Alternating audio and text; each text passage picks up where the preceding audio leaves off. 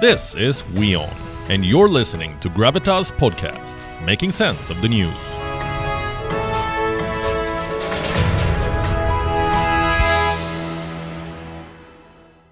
Now take a moment and think about all the scandals that may have rocked your country's parliament in the recent past. What were they about? Corruption? Secret deals? Horse trading? Or a government decision gone wrong? In Australia, parliamentary scandals are almost always about sex. Allow me to recap the year for you. On the 13th of February, a parliament staffer named Brittany Higgins said that she was raped in 2019.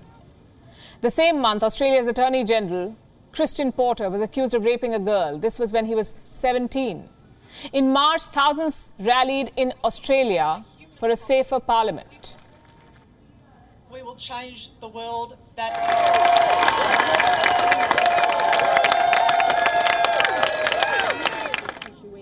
Now we've heard from... Soon, more harrowing tales tumbled out. On the 15th of March, local media revealed discussions on sexual assault and harassment as faced by employees of the Labour Party. 6 days later came the mother of all scandals. Photos and videos showed a parliament staffer masturbating in the house. Soon insiders started talking to the press. One whistleblower said male staffers often share sexual photos and videos taken inside the parliament. The same source said that the parliament's prayer room is routinely used for sex. What's more, sex workers frequent the Australian parliament. Cut to the present day, the Australian Human Rights Commission has dropped a bombshell report. It says 1 in 3 parliament staffers are sexually harassed. 1 in 3. The report goes on to say 40% of women in Australia's parliament were sexually harassed. 42% of them were bullied. 24% experienced both bullying and sexual harassment. At least 63% of female parliamentarians have experienced sexual harassment. We are talking about legislators here, not staffers, not interns, women who make laws. According to the Australian Human Rights Commission, 63% of female MPs in Australia have been sexually harassed. What kind of a country is this? Clearly, there is more to Australia than the picturesque landscape you see. Women in Australia are not safe even in their parliament. And guess what? The Prime Minister of the country is absolutely fine with it. Do you know how Scott Morrison reacted, what he said when he learned that 1 in 3 staffers have been sexually harassed under his watch? I wish I found it more surprising. That was his reaction. I will repeat. I wish I found it more surprising. I'm surprised how these leaders can be so numb to women's safety.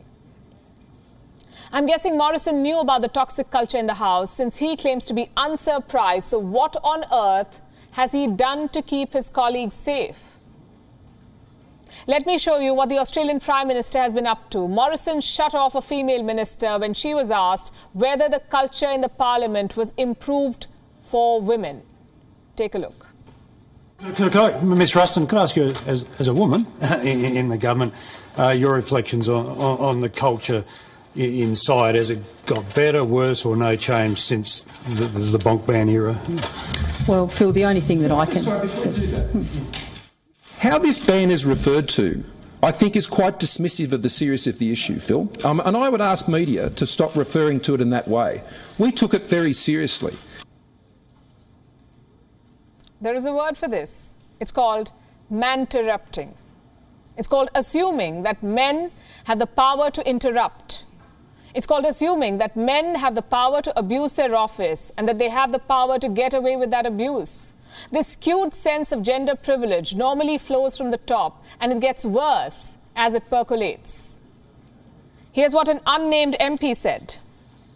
Aspiring male politicians who thought nothing of, in one case, picking you up, kissing you on the lips, lifting you up, touching you, pats on the bottom, comments about appearance, you know the usual. The point I make with that was the culture allowed it, encouraged it.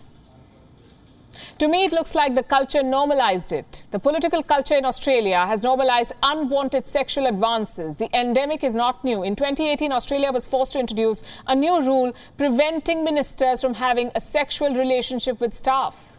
Why? Because those in Parliament simply could not behave themselves. So the so-called bonk ban that the Prime Minister did not like the nomenclature of, had to be enforced.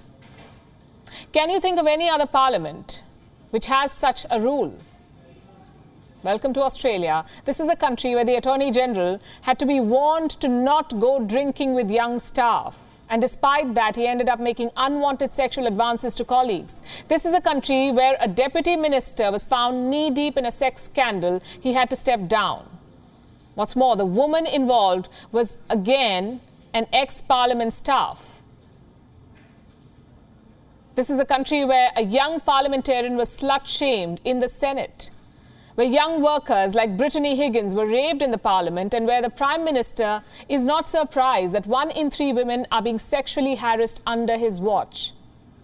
It's because casual sexism, sexist slurs and sexual innuendo seem to have been normalized. In 2010, when Julia Gillard became the country's first female Prime Minister, her critics took potshots at her gender, branded her as a menopausal monster. This system does not know how to treat its women. It is guilty of encouraging mistreatment, encouraging victim shaming. When Brittany Higgins said that she was raped in the office of the Defence Minister Linda Reynolds, the female Defence Minister did not stand up for Higgins. Instead, she chose to call her a lying cow. What kind of message, what kind of example are Australia's leaders setting for the country? Today, 33% of female workers are harassed in workplaces across Australia. The latest report has sent a clear message to the leadership. It comes in bold in the form of the title. The message reads, "Set the standard."